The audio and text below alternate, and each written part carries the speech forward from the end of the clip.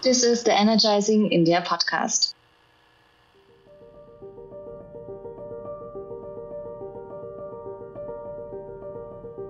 Over much of the last 2 years on this program, we've had discussions with industry leaders and key protagonists from the electric and clean mobility sector in India. We have gleaned delicious insights into not just what makes this sector tick, but also why their companies are successful or have been struggling to find that elusive breakthrough. Often there have been golden nuggets on how they continue to find success in a market so full of uncertainty and adventure in these very early years of the energy transition. Every now and again, during our deep dives on this program, we get to have special moments like we will today when we get to chat with a super user of EVs in India. We uncover, in moments like these, the perspectives of the most important person in the entire electric mobility value chain, the driver of the vehicle.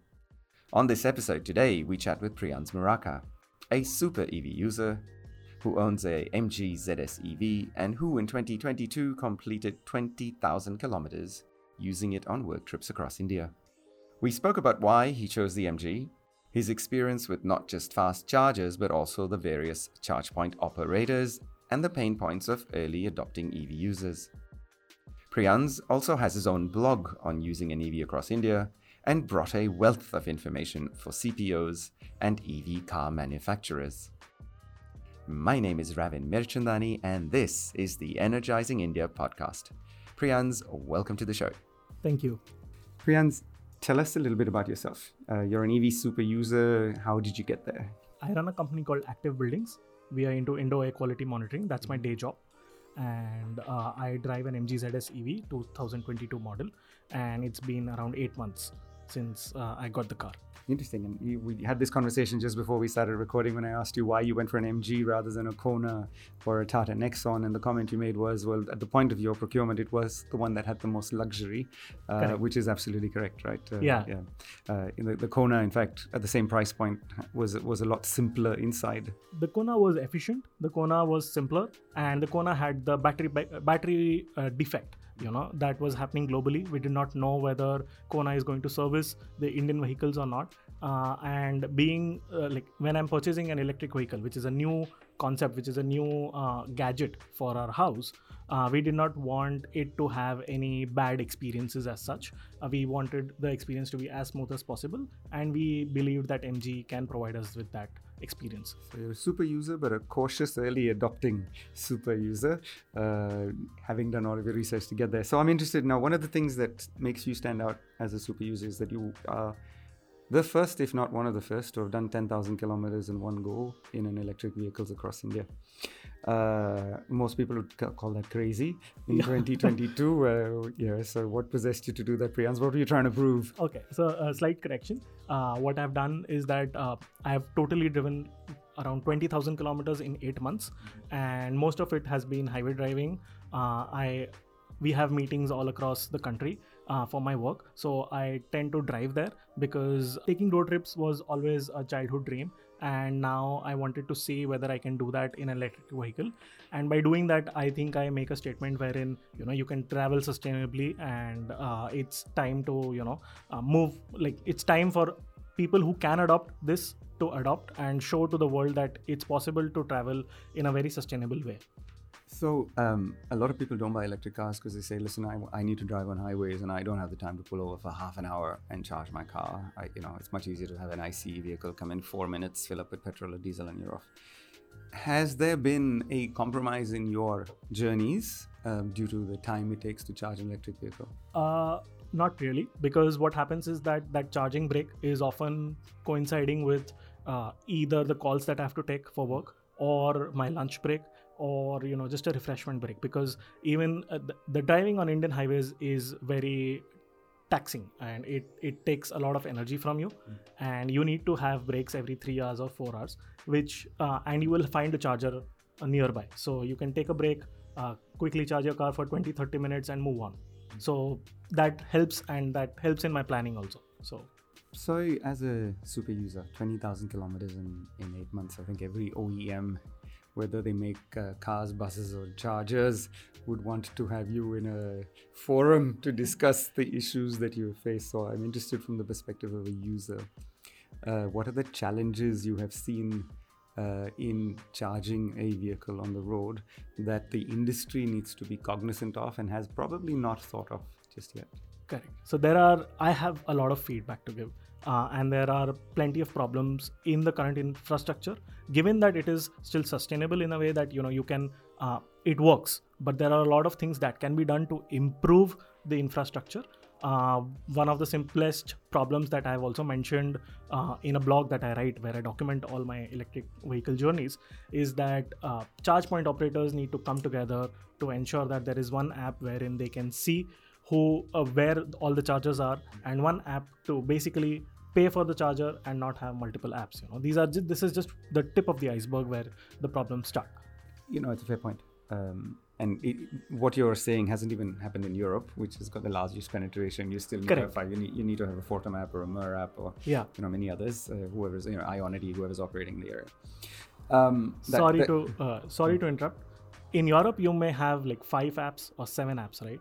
In India, on my phone, I have 40 plus apps. Because there's 40 CPOs. Yeah. True. So I think one of the things I struggle with is the concept that all of them need to be on an aggregating platform, which would then eradicate the value that the charge point operator brings, because it then kind of takes India in the same way that all the other industries India have gone to, which is oligarchy, 3 or 4 companies, family companies dominating industries, whether it's ports, airports, telecom, whatever you look at. So here you have this startup ecosystem with 40 or 50 people trying to bring a change to you. And if you aggregate them onto one platform, then as a user, you're agnostic and you don't have a preference. And therefore, their access to funding is limited to no more than, there's no value proposition that they have. And so the access to funding is going to be rather limited compared to someone, say, like one of the big infrastructure companies that can put in 1,000 tomorrow. So I get that, and the way they can differentiate is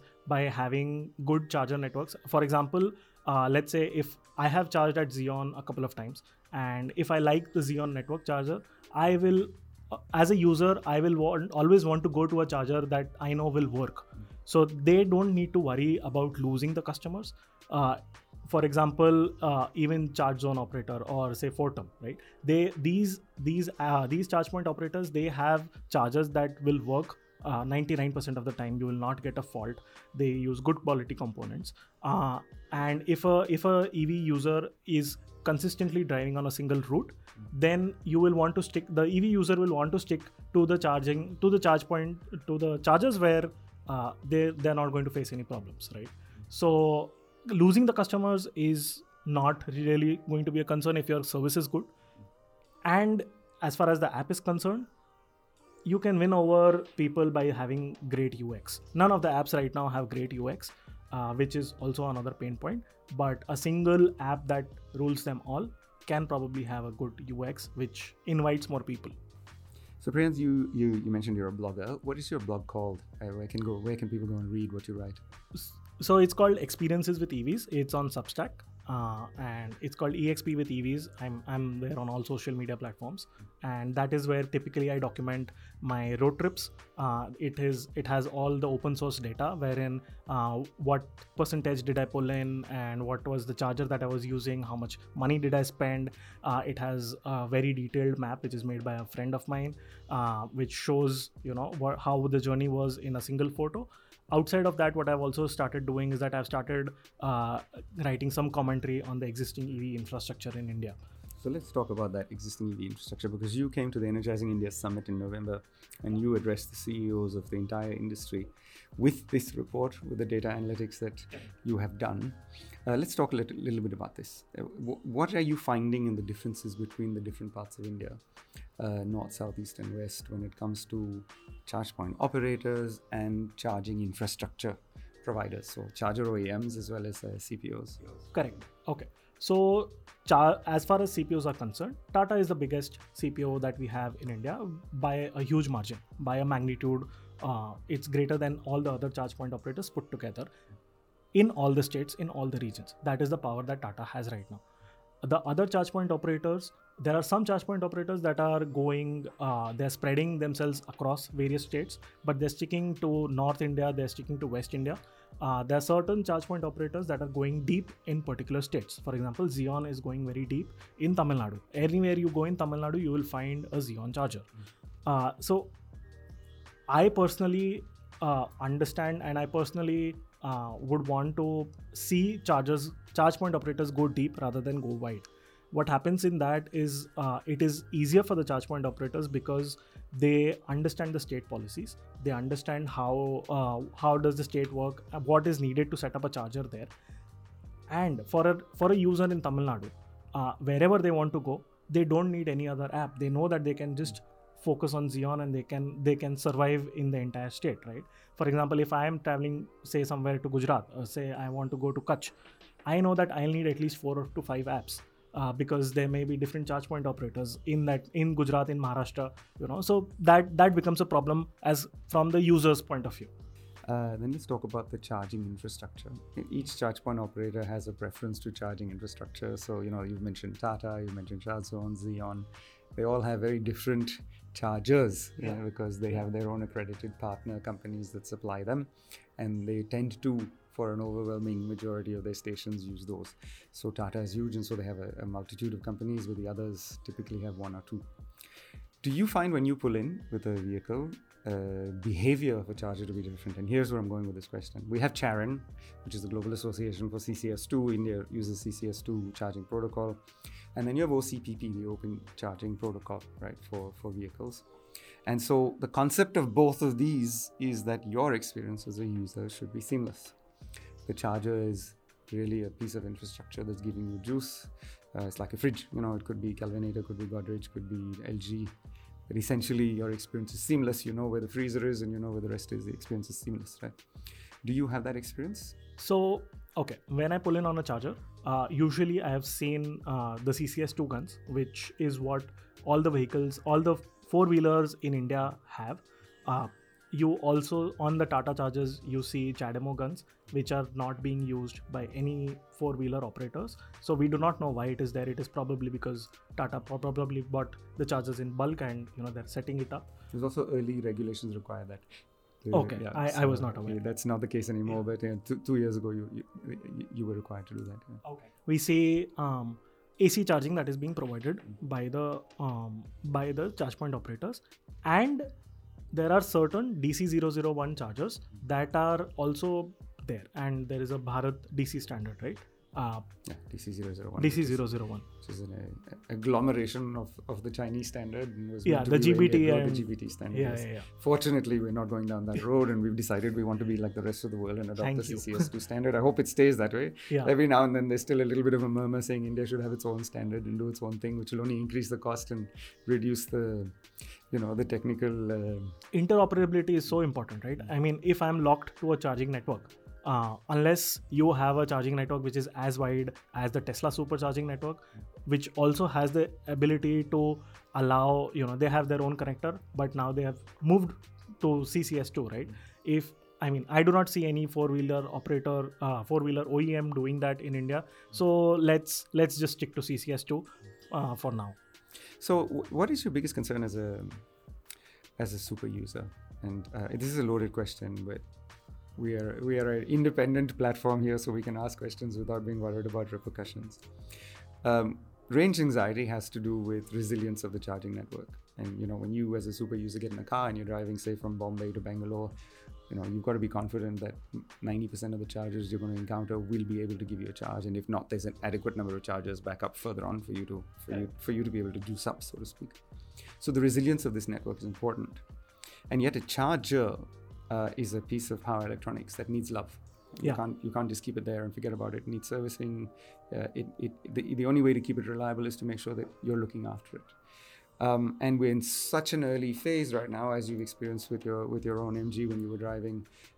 You could have issues that nobody thought of, not the car manufacturer, not the charger manufacturer, not the CPO, and that could cause you some issues. And yet India is an L1 focused country. And L1 means it's a zero-sum game. Cheapest wins, and cheapest will always be Chinese because they make in a week what we make in a year. They just have sheer advantages that we do not have in India. And so the opportunity to build a charging ecosystem in India in an L1 environment, your chances of India surviving and succeeding is 1 in 10. Does that worry you that you could progressively see a network of L1 tendered chargers that are just boxes of steel that don't give you a charge because nobody from China can service them, or they've got the cheapest pieces of equipment inside them? So, see, if in the short term, if that happens, the users are going to reject it. I have been a part of multiple community groups wherein people post photos of the chargers wherein, oh, hey, this charger is not working, what do I do? There are certain community members whose names and numbers are so famous that if someone is stuck anywhere, like for example in the Nexon group, right? If someone is stuck anywhere, the Nexon EV users group, they get a call. The people who run the group, be it 3 a.m. in the night, be it 5 a.m. in the night, whatever, they get the call, and that is not how the charging infrastructure should be. The quality has to be there, otherwise the users are going to reject it. For example, Tata Power, right? Tata Power puts up chargers. The location of the chargers is also very important. Tata Power puts up chargers which are also in their industrial area.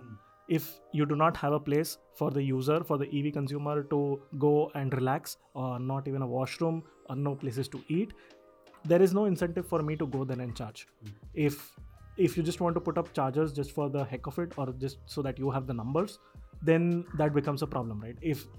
The utilization rate of the charging network is in the single digits, right? So if you want your utilization rate to go up, you need to have better chargers, you need to have better quality of chargers, you need to have reliable infrastructure, and for that, going L1 may not always be the best case. Okay, so I play a little game when I travel overseas. I rent always an electric car, and I pull into every charging station on the road that either is on the app or that you see, and I do a little statistic on how many chargers are available. And I've got to tell you, even in Norway, close to 45% of the chargers are typically unavailable, out of service to give you a charge.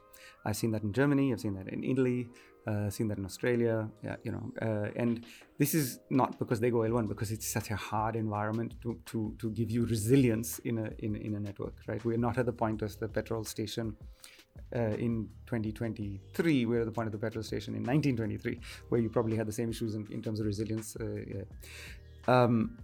Do you have a similar stat for India? Do you count how many are available or not? Correct. So, very funny thing. Just last 15 days ago, I did a road trip from Bombay to Delhi and back. And my objective for that road trip was just to go to new charge point operators that I have not been to before. And I would say that around 50% of the new chargers that I went to were not working. I could not charge at 50% of the chargers. It can also be possibly because the app was not working on my phone. I use an iPhone, so they may have an Android only app, or iOS app is not updated. It's as simple as that, right? So that is not there. Or there are some places where the hardware itself is switched off. It shows on the app that it's available. You can go, and once I reach there, it's no longer working, or I cannot charge my car, right? So it's pointless. There are certain apps wherein there are certain charge point operators with whom I spent like 1.5 hours trying to debug why my car is not being charged, and in one case it worked, in one case it didn't work. So that's crazy. That's an incredible time commitment, 1.5 hours to get something to work. Correct. I mean, I was doing that as an experiment, just because if I have to do Bombay Delhi, I know exactly the charges that I want to hit, because I know that I can pull in at a charger at so much efficiency, at such a percentage, and that allows me to plan my trips very easily. Okay, so this sparked another question for me. One of the problems they have in Norway is they are now victims of their own success. 95% of vehicles sold from January 2022 to December 22 were electric. And it's such a rich country, everybody's got a country home. So what that means is on Friday, everybody leaves Oslo or Stavanger or wherever they live, Bergen, and goes to their country home. And on Saturday evening or Sunday evening, they all come back. And the problem they have is incredible queues at charging stations. And you've got to wait an hour to connect and then wait an hour. So you're going to wait 2 hours now at the McDonald's or wherever else you've stopped. Today, you're an early user. So as you said, you can go from Bombay to Delhi and you know where you to pull in and you know the charger is going to be available. But we forecast on Energizing India, the people who bought their car in 2022, if it was an ICE vehicle, that's the last cycle where an ICE purchase is a logical choice. When those cars come up for replacement in 3 years, so we're talking 2025, 26, the logical choice will be EV. At that point, what do you think is going to happen with the queues and how we're going to address it? Because in India, we do not build and they will come. We catch up, and typically we catch up 20 years later. You look at the bridges being built in Bombay. We take our time to make the decision, and so there's an incredible amount of user frustration along the way. Does that worry you? Yes, it does. In fact, again, on my trip from Delhi to Bombay, on my return trip, I pulled in at a static charger in Byawar. It is the only charger nearby, and it's a very critical charging point there. And in my MG, I could skip a charger, and I pulled in because I knew that I'll pull in here with a low charge. I can charge my car fully and then go again, skip a couple of chargers. As soon as I pulled in, there was a Tigor that pulled in right after me. There was a Nexon that pulled in right after me. The Nexon guy was like, okay, I am 2 guys behind, so I am going to leave. The Tigor guy waited, and Tigor also charges slower, so he had to wait even further before he could leave from Byawar and come down to Udaipur. So yeah, that is going to be a pain point. I do not understand. I do not know whether the charge point operators are planning for that yet, because when you're upgrading the infrastructure, right, to put up a charger, you need to get the correct permissions. You need to have the correct transformer load that is sanctioned. If they are getting the loads sanctioned for a high value, then it is easy for them to put up multiple chargers instead of just one charging setup. So if they are doing that, the charge point operators that are doing that will be winning, because they can quickly scale up where they're seeing high usage or high demand. But the people, I mean, that is one way wherein I hope that some of these charge point operators are doing that, because once the Tiago EV comes in, you will see at least 10,000 users, of which at least 1,000 new car owners who will want to take it on a longer road trip, even though it is not meant for that. But I mean, that is going to start putting in the pressure.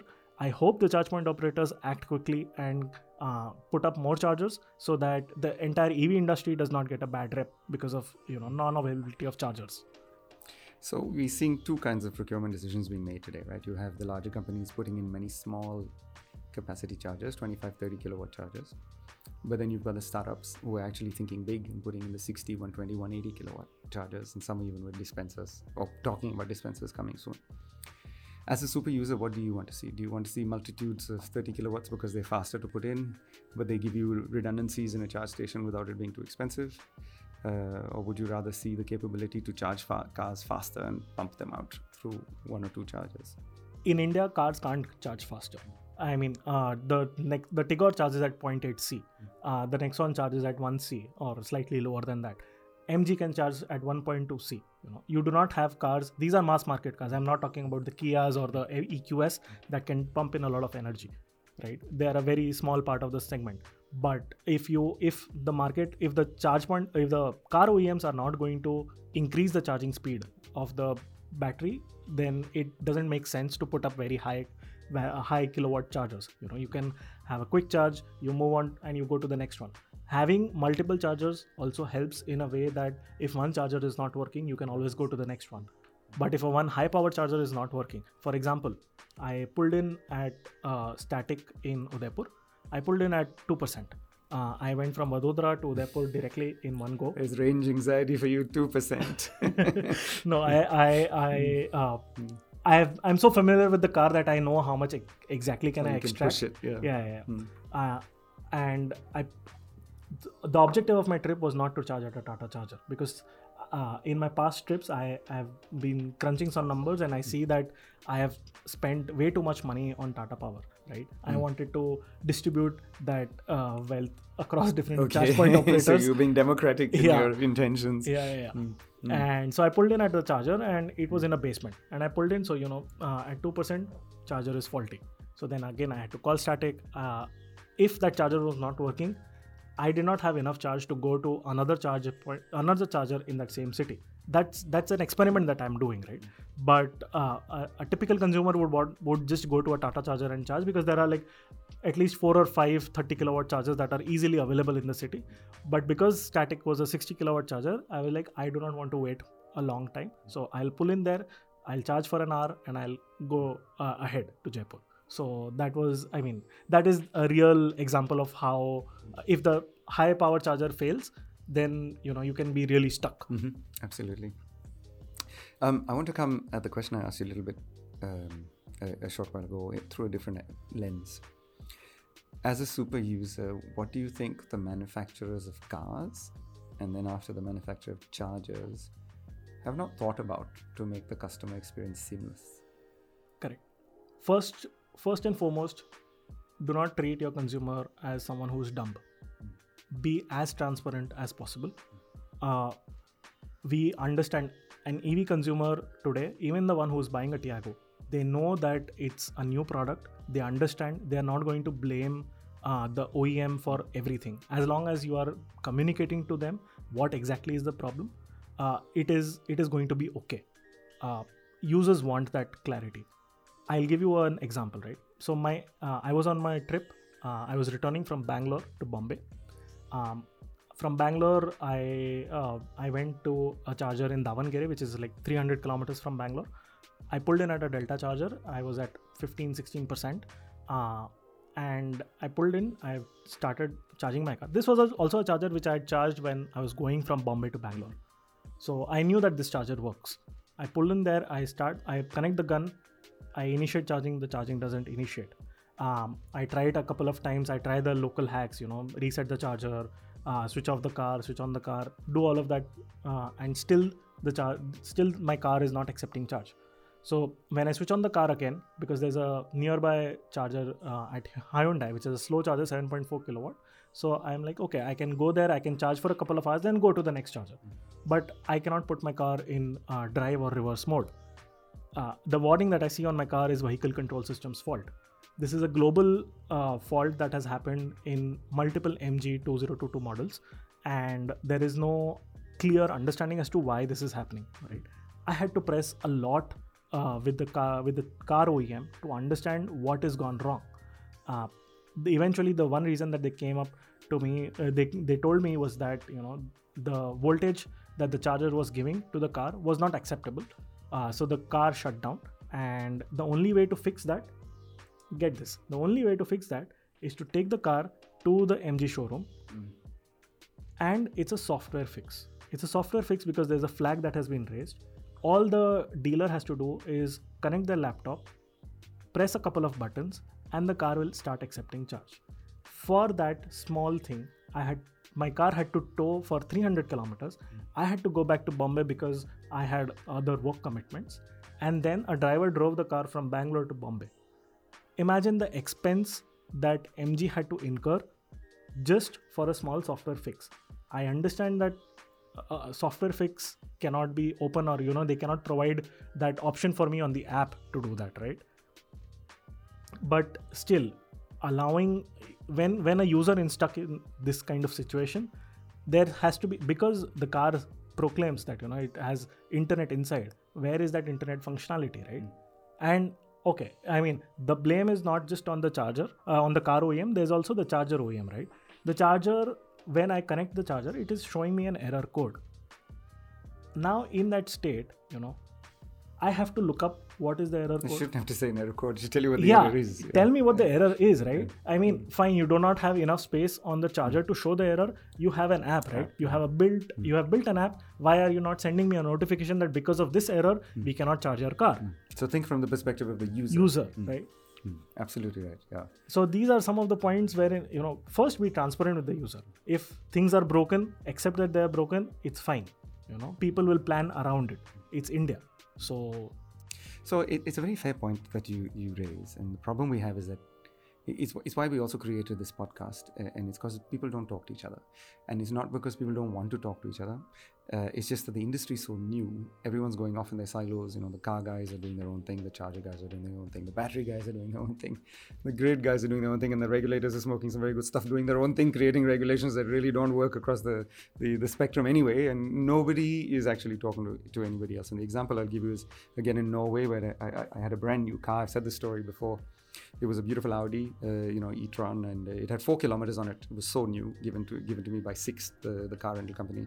And we went to visit our customer 300 kilometers away. We were down to, it was winter, so the state of charge dropped very quickly. And so we were at 6% state of charge. The customer told us to go to a fast charging station that had 6 beautiful chargers. Fast chargers, 250 kilowatt capability. 5 of those 6 collapsed when the car was connected to it. And by collapsed, I mean they went into reboot. So you'd connect your car and charger would just shut down and the screen would say reboot. And it's a half an hour reboot. The 6th charger, when connected to the car, said, identification error, reconnect. And we reconnected and then it started charging. But it was snowing, it was -6, it was windy, you're in the open, in the elements. It's not a nice experience at all. And you're stressed because you got 6% SOC. And I thought to myself, how can that happen in Norway, where you've got such a high level of penetration, where the world's best chargers operate, the world's best cars operate? Why is this happening? And the truth of the story is, it was a brand new car. Yeah. And the charger recognized you have software that I don't know. And therefore, I need to reboot, upload, download, and I'll be able to talk to you. But the screen only said reboot. So as a customer, you're like, bad charger, right? What's wrong with you? I'm in the cold. Why you reboot 4, 5 out of 6 are rebooting? What's wrong with you? You need to think from the perspective of the customer and go, it's not you, it's us. We have an issue. You have a brand new car. Don't worry. Go have a cup of coffee and it'll all be okay. And you're absolutely right. But for this to happen, it isn't the charger manufacturer, because they are not thinking of that. They're thinking of resilience. They're thinking of infrastructure. They're not thinking about the consumer, because their customer is not the consumer, it's the charge point operator. So we all do need to come together as an industry, and it's not just India, it's globally. It will take some time, but I do completely appreciate from the perspective of the user. It's not a nice experience right now. Exactly, right? I mean, even for the users, if I don't know what is happening, I will either blame the car or I'll blame the charge point operator, right? I will never think of the charger OEM. And it's not a pretty scenario for anyone. I'm going to ask you a frivolous question. This is the last question that we ask everybody on our podcast. And you've said you've listened to some of the episodes, so you know the question that's coming. It's frivolous, but it always brings a beautifully pointed answer. And so I'll ask you the question, which is, if you had the opportunity to be the Prime Minister of India for one day, just one day, and you could make any decision you wanted to bring about faster adoption of electric vehicles in India, what would that decision be? I've thought about this, and the only thing that could come up with was probably to ensure that our grid is completely of renewable energy. What that allows is that, I can then drive my car guilt-free. I do not have to worry where the carbon emissions are coming from, that propels the country to a stable and a sustainable future. So that is one of the very small things that I hope will happen. Well, I think Prime Minister Modi's been listening to you, because just yesterday he promulgated the hydrogen policy of India, setting aside many billions of dollars to make sure that our entire energy system moves away from hydrocarbons to renewable energy, which is solar, wind, wave, all converted to hydrogen, which will give us zero emission mobility and zero emission energy, static energy as well. So a great answer. It spurs one more question, and although I said last question, I want to add a rejoinder to that, and that's because you're a super user and we don't get to ask this question. What are you most excited about over the next 3 years for the EV industry? I would want to see people having their first cars to be an EV. People who are aspiring to move from a two-wheeler, who are planning to buy a four-wheeler for their homes, they would want to buy a four-wheeler electric vehicle. Given that we have a great uptick in the two-wheeler EV segment, people are already familiar with that concept. Once that happens, they will be a lot more confident to buy their new four-wheeler EV. And to see a lot of green number plates in my city is something that I am very excited about that. Every time I see a green number plate, I am like, oh, here's another EV. You must be happy when you come to our campus then with him and exactly, number of green number plates that you see. Priyans, it's been an absolute pleasure talking to you. Really nice to hear things from the super user's perspective. I'm sure most of our listeners would have appreciated your candid feedback. Thank you very much, and we look forward to having you on the program very soon again. Thank you so much for inviting me. Thank you.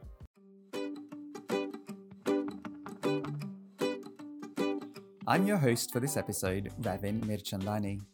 But I would not be here without the amazing Energizing India podcast team. Onkar, our podcast director and the man who makes it all happen in the end, much like a big, fat, grand Indian wedding, bringing together the research, data, and attention to details, all in the timelines to get the next episode out on time. Trivikram, our podcast co-host and head of research, and Sunil, who along with me is executive producer of our program. The Energizing India podcast is an Ador Digatron production, giving a voice to the EV industry in India. If you enjoyed listening to us today, make sure to follow us on whatever platform you are listening on, whether it's Spotify, Apple iTunes, or our own portal, energizingindia.tv. Thank you very much, and see you on the next episode.